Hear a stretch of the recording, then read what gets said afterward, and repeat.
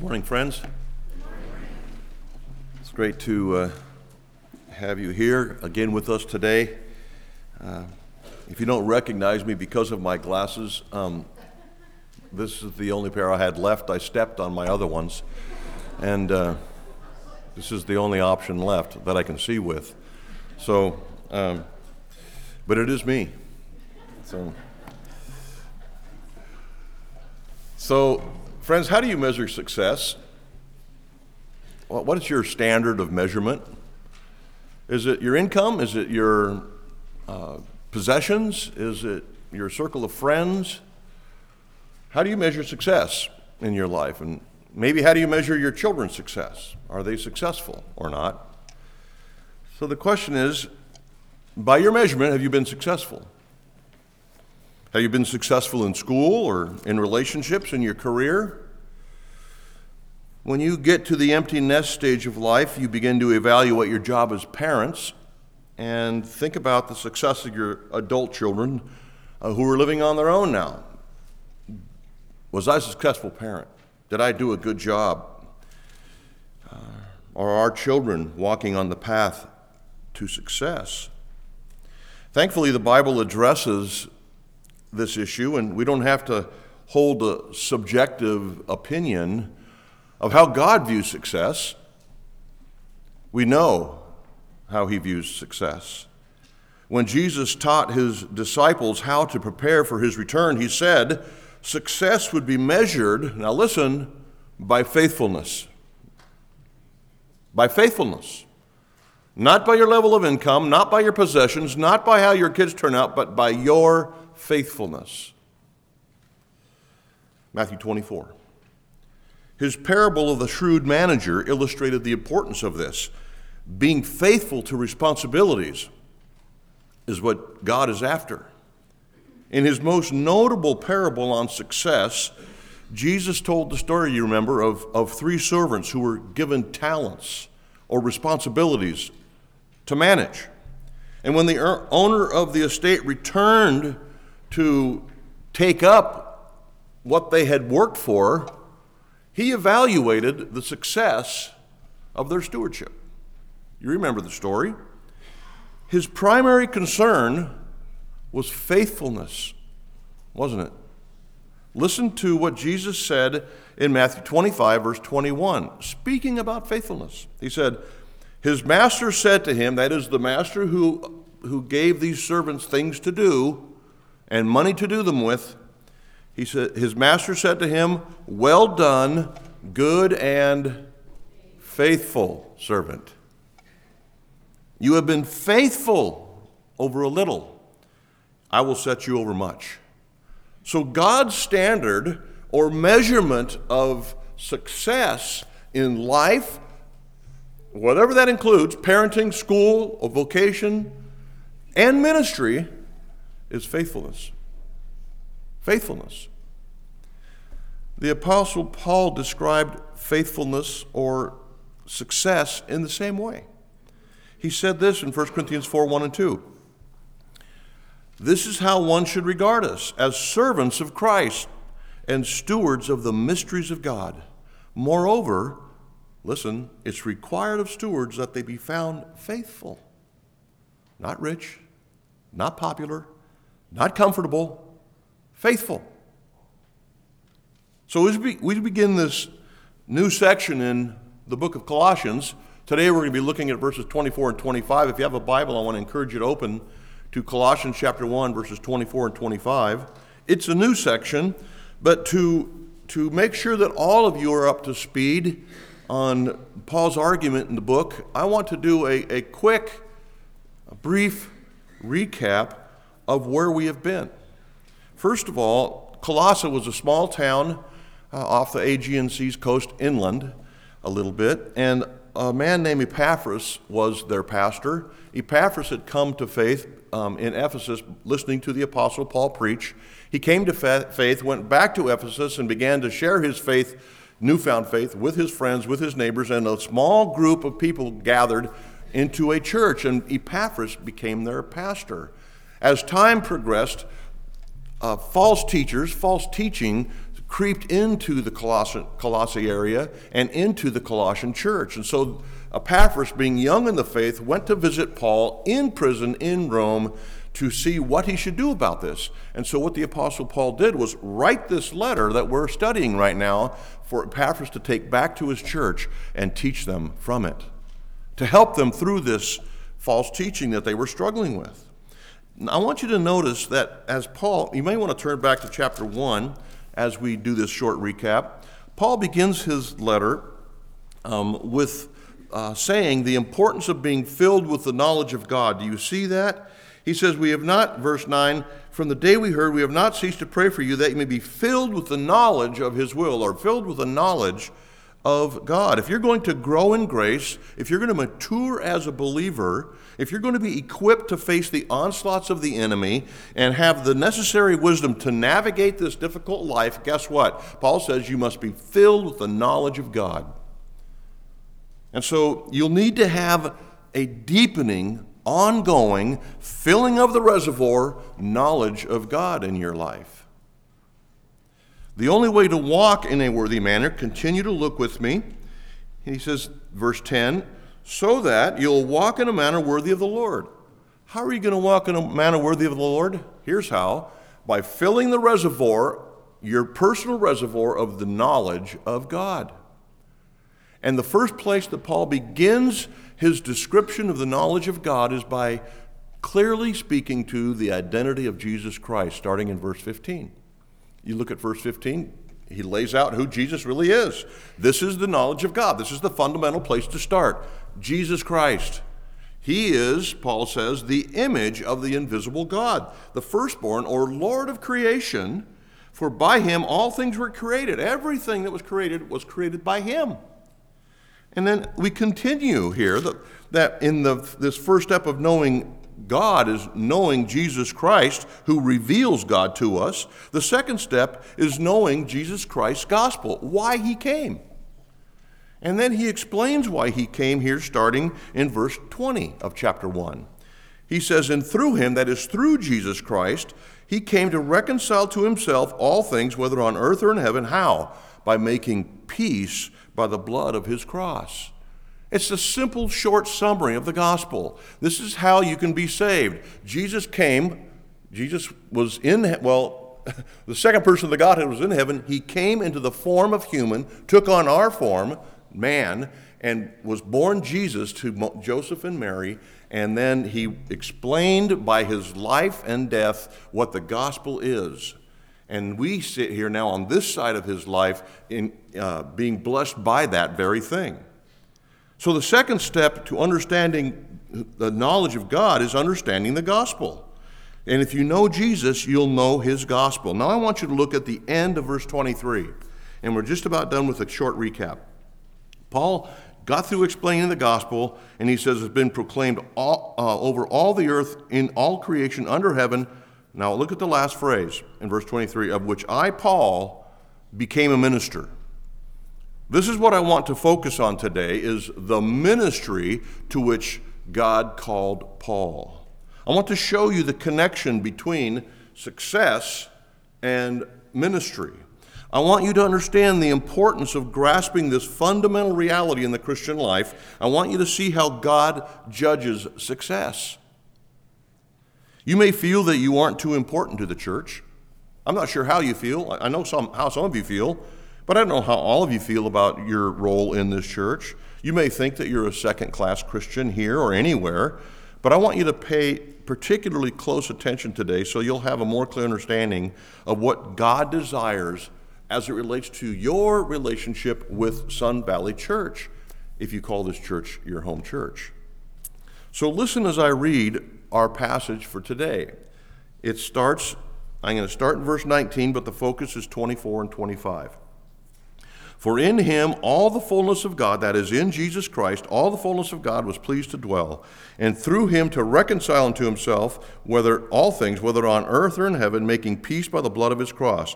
And you, who were once alienated and hostile in mind, doing evil deeds, he is now reconciled in his body of flesh by his death, in order to present you holy and blameless and above reproach before him. If indeed you continue in the faith, stable and steadfast, not shifting from the hope of the gospel that you heard, which has been proclaimed in all creation under heaven, and of which I, Paul, have become a minister. Now listen to these verses, next two verses, closely.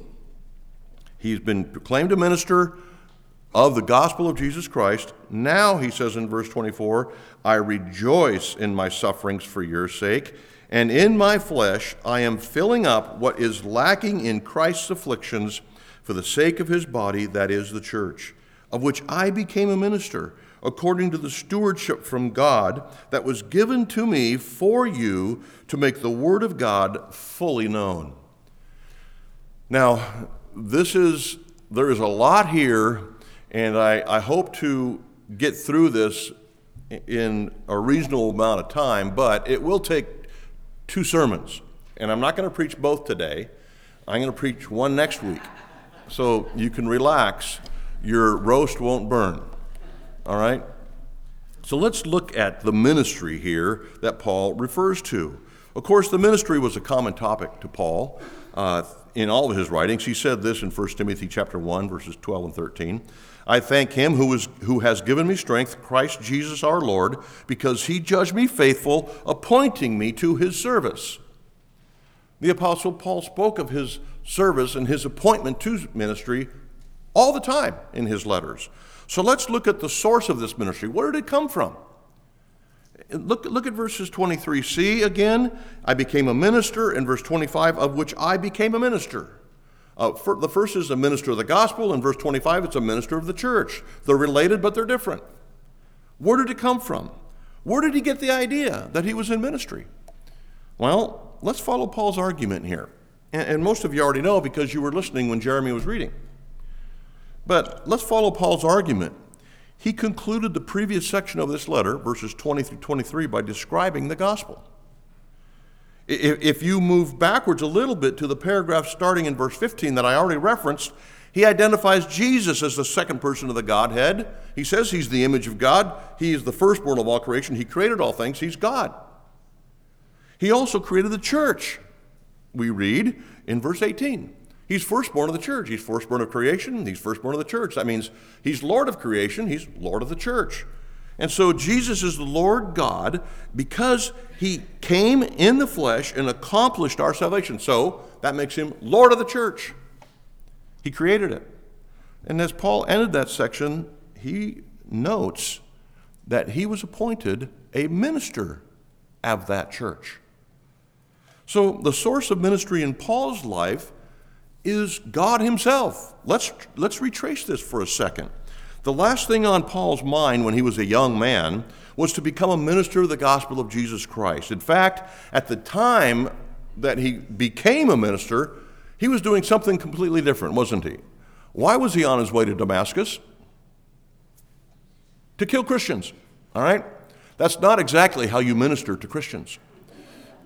I know, but that's what he was doing. The scripture reading today was in fact Paul's story of his conversion. And not just his conversion, but his appointment to ministry. And it was an amazing story. In that moment of time when Jesus knocked him off his horse and converted his soul in a dramatic way, he was appointed by God himself to be a minister. And so from that moment on, Paul spoke of this. It was God who called him into ministry. He began this letter, if you look at chapter 1, verse 1, Paul, an apostle of Christ Jesus, by the will of God. What makes you a minister? God does, is what Paul is saying. He's affirming his apostolic authority came from God. He wanted to make clear that his calling and authority was something that God had assigned to him, not something that he came up with himself. It wasn't of his own opinion. He wasn't a self-appointed autocrat or a power-hungry, self-styled religious guru as we see around the planet today. He was appointed by God to serve the church. The term Paul used, minister, is an interesting word. It's important to understand. It's not an exalted word. It's not a term that you would use to garner respect. I'm a minister, although some people do think that. I mean, they wear some pretty nice robes up here, and they want some respect because they're the minister, after all. That's not how Paul used the word minister. The word minister actually comes from a Greek word that means servant. I'm a servant. That's not the way you introduce yourself. Hey, by the way, I'm a servant. That's the way Paul introduced himself. This is what he thought about it. It was a lowly term. The Greek word that Paul used was diakonos in verse 23 and in verse 25. When you see that word minister, it's the word diakonos. Paul's view of his ministry was that God called him to lowly service to the people of God. It was a humble place. And he didn't naturally fall into this role. It wasn't like he went to a job fair. He was absconded on the road to Damascus. This assignment came from God. So Paul was grabbed by God, plucked out by God, and placed into humble servitude to his church. Paul got the message. If you heard when Acts 26 was being, or 22 was being read, he asked Jesus on the road to Damascus, what do you want me to do? Okay, you're God, I can tell. What do you want me to do? That's a pretty good question, isn't it? Lord, what would you have me do? And this was his heart. And what did Jesus say to him there? You will be my minister. You're being called into ministry. You're being called into service to God's people. And so the source of Paul's ministry was God. Now, how about you? It's always good to turn our doctrine and theology inward, isn't it? Doctrine and theology is of no value if it remains focused on others, including Paul. It's only valuable when we turn it on ourselves. And so let's do that right now. How about the source of ministry in your life, in my life? Where did it come from? I don't know about you, but I never had a Damascus Road experience. You may have. I didn't. I haven't met anybody that has. Paul didn't naturally embrace his call into ministry. And I think Christians today are equally resistant to the call of God to minister. You remember the famous prophet Jonah? He was all excited about going to Tarsus, to Nineveh, wasn't he? Yeah, no, he wasn't. In fact, he got on a boat and went the other way. And God said, hold on, you're not going the other way. And he sent a big fish and gave him a front row seat ride back to Nineveh. So each Christian, according to Scripture, is called to serve God in some way in their local church. So did God save you? If so, he has also called you to serve. 1 Corinthians 12, Romans 12 speak clearly to this, as do other passages. We read one earlier today, 1 Peter 4:10. And I've spoken to people as a pastor who struggle to serve in the church, and they have numerous reasons they don't serve in the local church. They say, well, if God would speak to me as clearly as he spoke to Paul or to Jonah, then I'd have no problem. Then I'd serve, right? Of course, if you, on your way home today, somehow your car blew up and Jesus showed up and said, hey, what are you doing? Then you might respond. But you know what? Something just as powerful has already happened in your life if you're a Christian. It's called the Word of God being applied to your life. In Scripture, he tells you to serve. Do you need a Damascus Road experience? Do you need a car accident? Do you need to fall off a cliff before you get the message? Friends, we are called by God in Scripture to serve in the local church. It's all over the New Testament. Look up, just in your lexicon, look up serve. Or your concordance, look up serve. And see how many times it comes up. It's everywhere in the New Testament and in the Old. In 1 Corinthians 12, Romans 12, Paul specifically says to each Christian, you are called to serve. Use your spiritual gifts in your church. You might say, well, Pastor, I don't know what my spiritual gift is. Well, let's work together and figure it out. How do you do that? You start serving someplace. You realize, I don't get a big thrill out of changing diapers in the nursery. Great. Maybe that's not where you're called to serve. Try something else.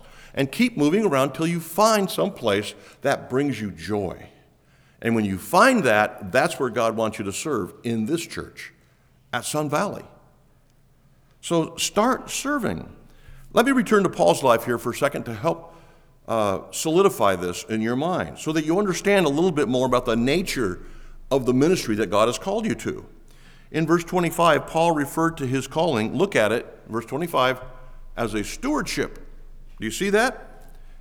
Verse 25, of which I became a minister according to the stewardship. If you have a pen, circle the word stewardship. Minister and stewardship, they go together.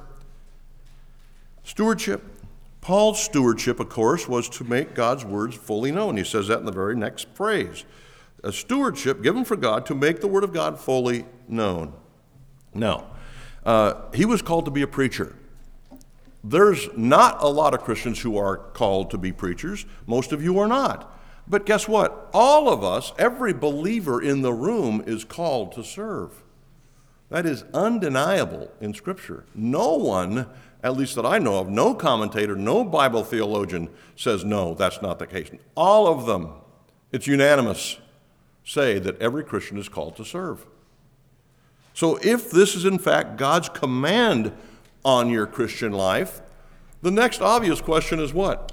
Are you serving?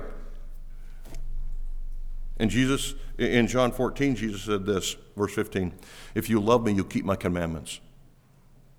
He's commanded us to serve one another. Are we doing it? Or are you too busy? Oh, you're too busy. Oh, never mind. No, that's not what Jesus said to that third servant who buried his talent.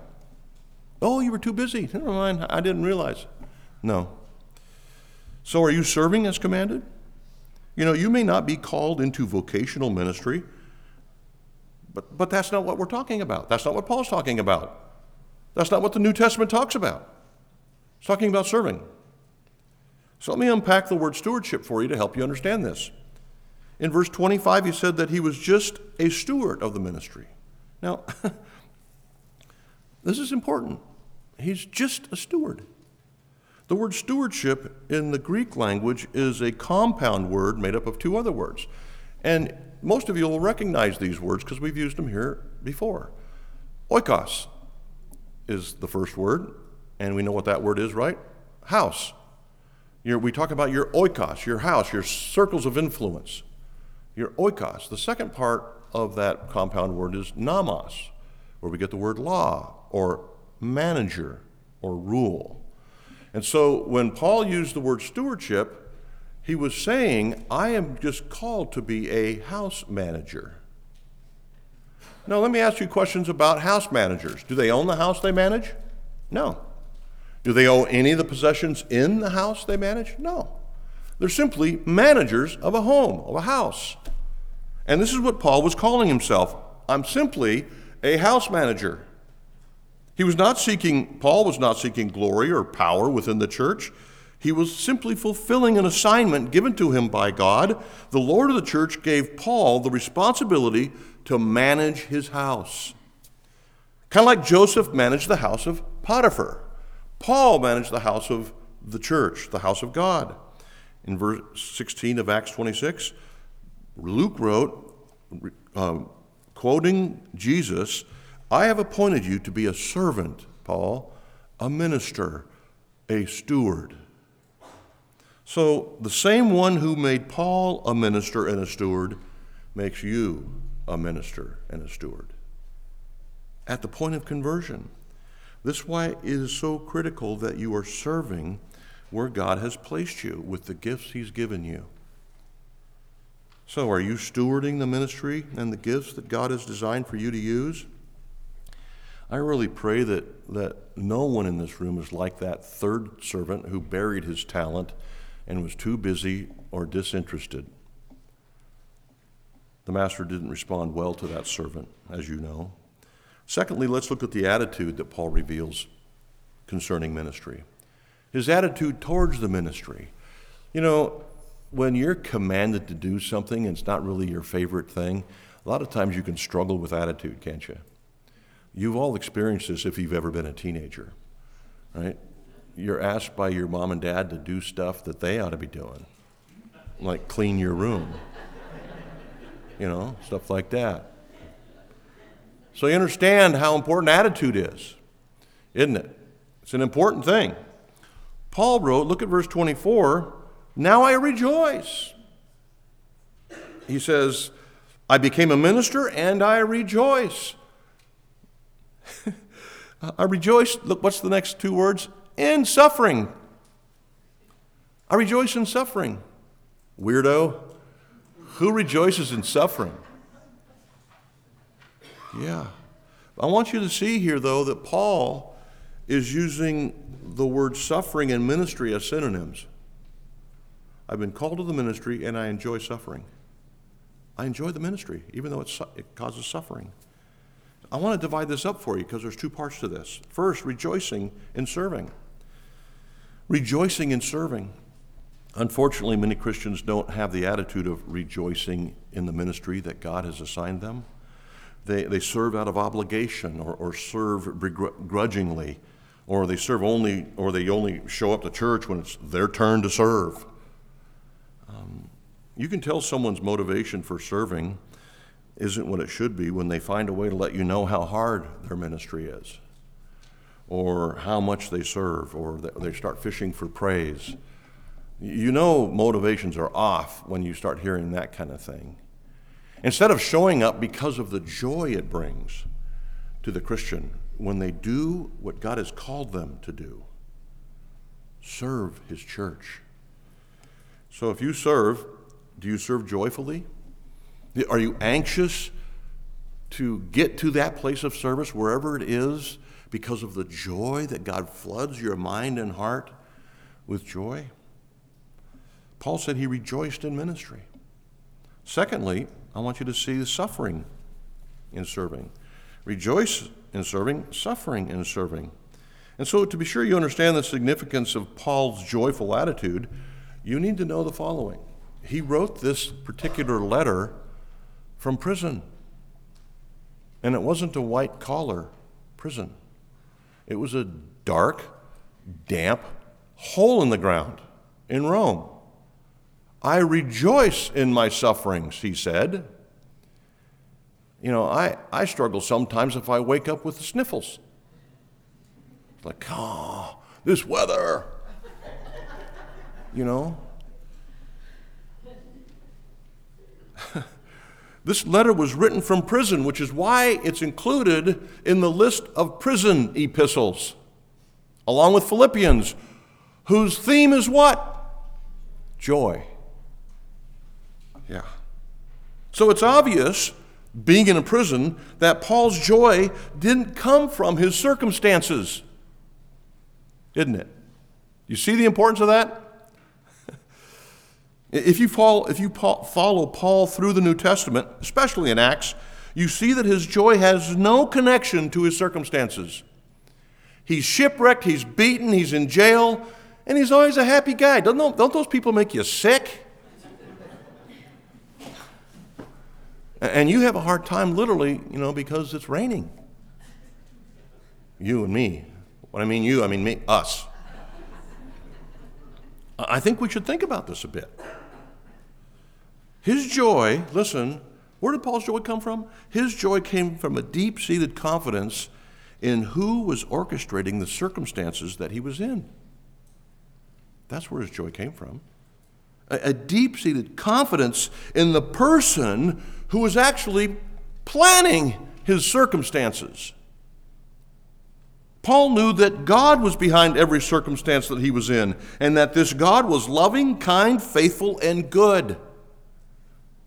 So whatever Paul was going through, he knew it was going to produce in him exactly what this loving, kind, faithful, and good God had planned.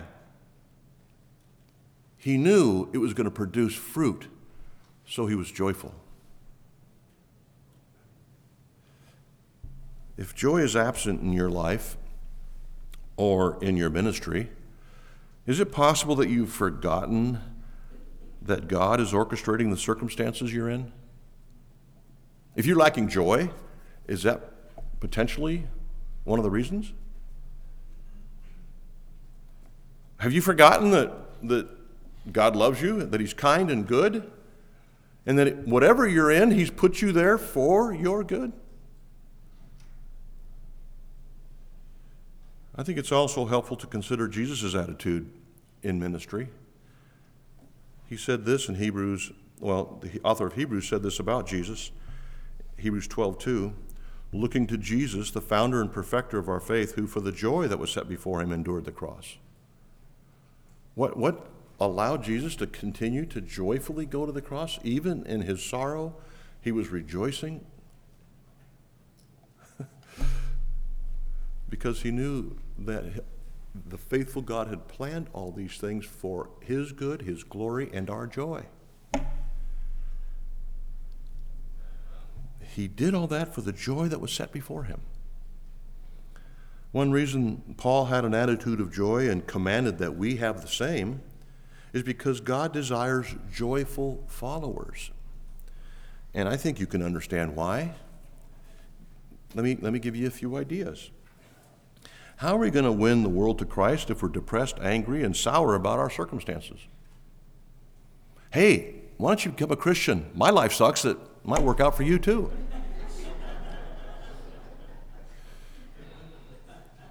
No. How do we expect to win our classmates to Christ if we're upset about the classroom assignments or upset about the teacher that we have? How are we going to win people to Christ if we go through the day depressed about our job, our health, our home, our car, or the weather? Who wants to join that group? So it makes complete sense why God requires us to be joyful people. Did you know that being joyful is a command? Listen, Sun Valley Church, this is a word from God. Be happy. Okay.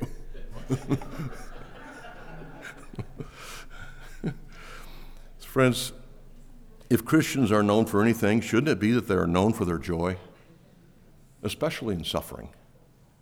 Who else can do that? Who else but us can have joy in the midst of sorrow, joy in suffering? God has great uses for suffering, and I'm all sure you're excited to hear this. He has great uses for suffering for those who follow him. First, as we just saw, if joy remains through suffering, what an attractant to the gospel. One thing that has great impact on the unsaved people, I can vouch for this personally, is an attitude of joy through suffering. Secondly, suffering produces a closer walk with Christ. Have you figured this out yet? Whenever you're drifting, something happens. Whenever you're kind of on your own agenda, something happens. That gets your attention. What is that? It's many times suffering. The more Paul suffered, the more he clung to Christ. And that's a natural response of suffering if you're a believer. It makes you run to Jesus. You've noticed how suffering makes you pray more? This isn't coincidental. We have a few people in our church body who are going through some deep and sorrowful suffering. And guess what? They're closer to Jesus now than they were before it began. We say in our small groups, we say in our, conversations as Christians, that we really desire to be closer to Jesus, don't we? We say that, we pray about that, we journal about it, we sing about it. So it shouldn't surprise us when God orchestrates some suffering for us to go through. That's how it happens. That's how he draws us. Thirdly, suffering with joy brings the promise of future reward. God knows us. He knows what motivates us. If you behave, I'll give you a piece of candy. It works in first grade. Works for me. Listen to Romans 8, verses 17 and 18. And if children, we've just been promised that we're heirs of God, children of God, people of God. And now Paul says this, and if we're children, then heirs, and heirs of God, fellow heirs with Christ, watch, provided we suffer with him, in order that we may be glorified with him. If we suffer with him, and the assumption is suffer with joy. He just got through talking about joy earlier in Romans 8. If we suffer with him joyfully, guess what? The future is really bright for us. We will be glorified with our Savior. For I consider that the sufferings of this present time are not worth comparing to the glory that is to be revealed to us. And this isn't the only place Paul addresses this. 2 Corinthians 4:17 and 18, he says we can get through all this light and momentary affliction because it's nothing compared to what we have to look forward to. Right? So, friends, we have these things that God has placed in our lives to accomplish his purposes in us, so that we have the correct attitude in our ministry, so that we rejoice in our serving, that we are okay with suffering in our serving. And now I want to explain to you one more thing before we leave verse 24. Many people have been confused by the words that Paul uses here, that I may fill up in my flesh what is lacking in Christ's afflictions. You ever wondered about that? What in the world could be lacking in Christ's afflictions? Seems to me he suffered quite a bit. Well, it has caused much confusion, and there are some challenging things to work through in this verse. So what does Paul mean that he filled up what was lacking in Christ's sufferings?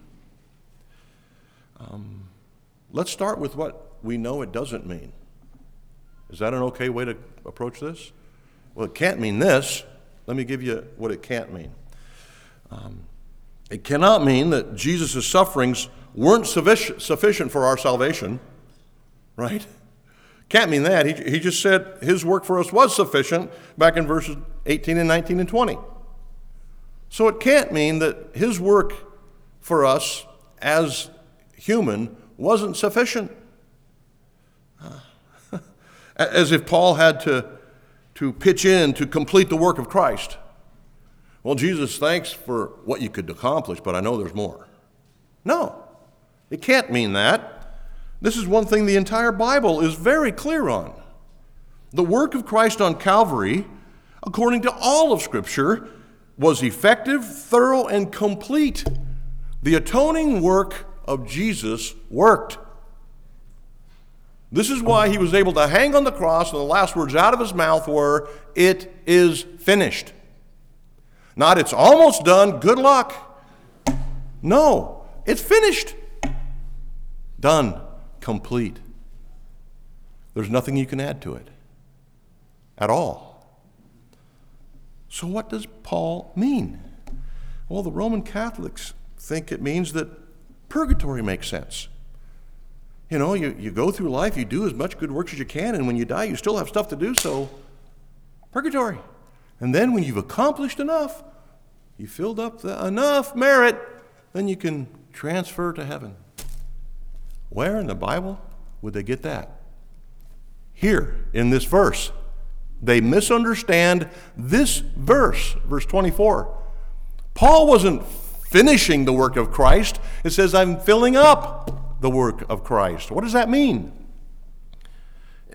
Before I go and explain to you what it means, this particular false doctrine, not just the doctrine of purgatory, but the doctrine of good works and merit, which is common even in our world, plays right into the sinful and human desire to have some role in our salvation. I've got to have a part. I've got to have something to brag about. It was me. Why are you in heaven? Well, let me tell you why I'm here. No, so that no one will boast, is what Paul said in Ephesians chapter 2. For by grace you are saved, not of works, so that you don't boast. Right? We don't have to have skin in the game. We have to have faith in Jesus Christ, period. His work is complete. So what did Paul mean? What could he be referring to? The answer is this, that Paul was receiving the persecution that was intended for Jesus. You know, Jesus is gone and people still hate him. And so what they do is they find someone who loves him and they persecute him. That's what Paul meant. I'm filling up in my body what is lacking, what is still out there for the hatred towards Christ. Bring it on. That's what he said. And by the way, this benefits the church, he said. When you suffer, it benefits me. When Paul suffered, it benefits the Colossian church. When we suffer, it benefits. I can look at you and the joy you have through it, and I'm like, oh, my, thank you, Jesus.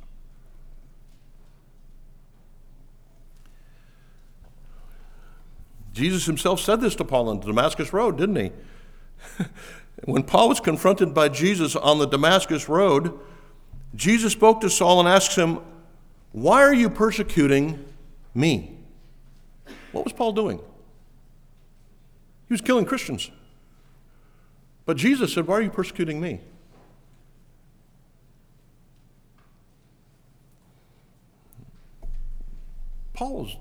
Saul was persecuting Jesus. He was killing Christians, sure, but that was a way to get at Jesus. Thirdly, look at verse 25, the focus of the ministry. What does Paul say the focus of ministry should be? Look at verse 25. Of which I became a minister, I became a minister of the church, according to the stewardship from God that was given to me for you. What's the focus? To make the word of God fully known. That's the focus of every God-ordained ministry, God-blessed ministry. Our ministry, mine in the pulpit, yours in the nursery, yours in the youth group, or on the worship team, or in small group, or a crosswalk assistant, must be, to make the Word of God fully known. That is the focus of every God-ordained, God-blessed ministry, no matter what it is. Now, if it is God's will that we grow in our knowledge of God, and if we've been commanded to grow in the grace and knowledge of God, our Lord Jesus, then our ministry focus must be making the Word of God known more fully, no matter where we serve or who we are with. We are to make the Word of God fully known, Sun Valley Church. That is the focus of any God-blessed ministry. So we cannot, Sun Valley Church, get sidetracked. Can we be doing other things? Sure. We could go paint houses. Great. We could go serve meals to the hungry. Fantastic. We could do all sorts of things which are not wrong if the focus is making the Word of God fully known. If the focus is to get a nice paint job to somebody, no, that's not God-blessed ministry. It might be great for that person, but it's not a God-blessed ministry unless the focus is making the Word of God known.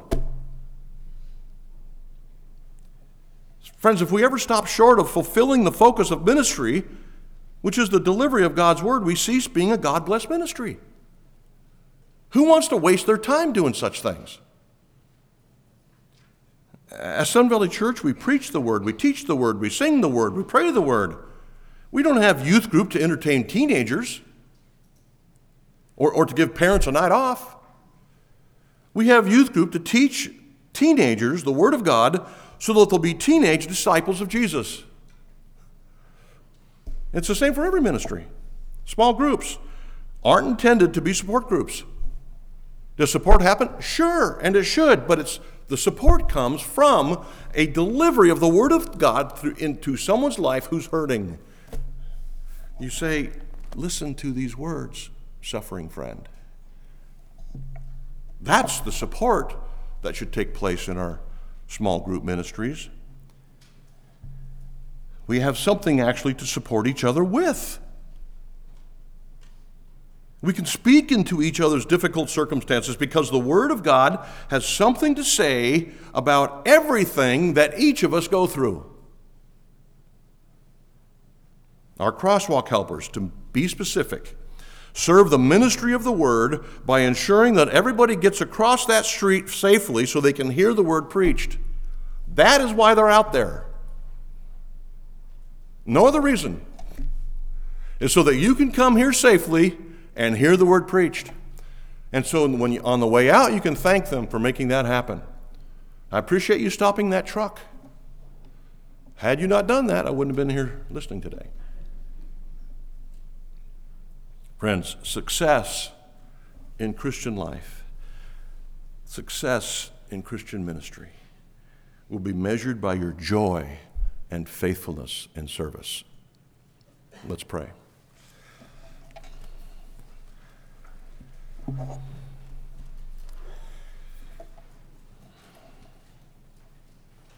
Holy Spirit, we acknowledge that a lot of times we get wrapped up in our own view of ministry and our own concerns about our lives and the struggles we have in our lives. And we acknowledge that many times we don't see clearly.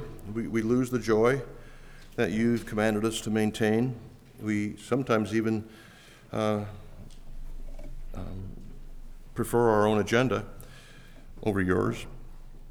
I ask that you, Holy Spirit, would do a work in our hearts this morning, that you would encourage those in ministry who maybe are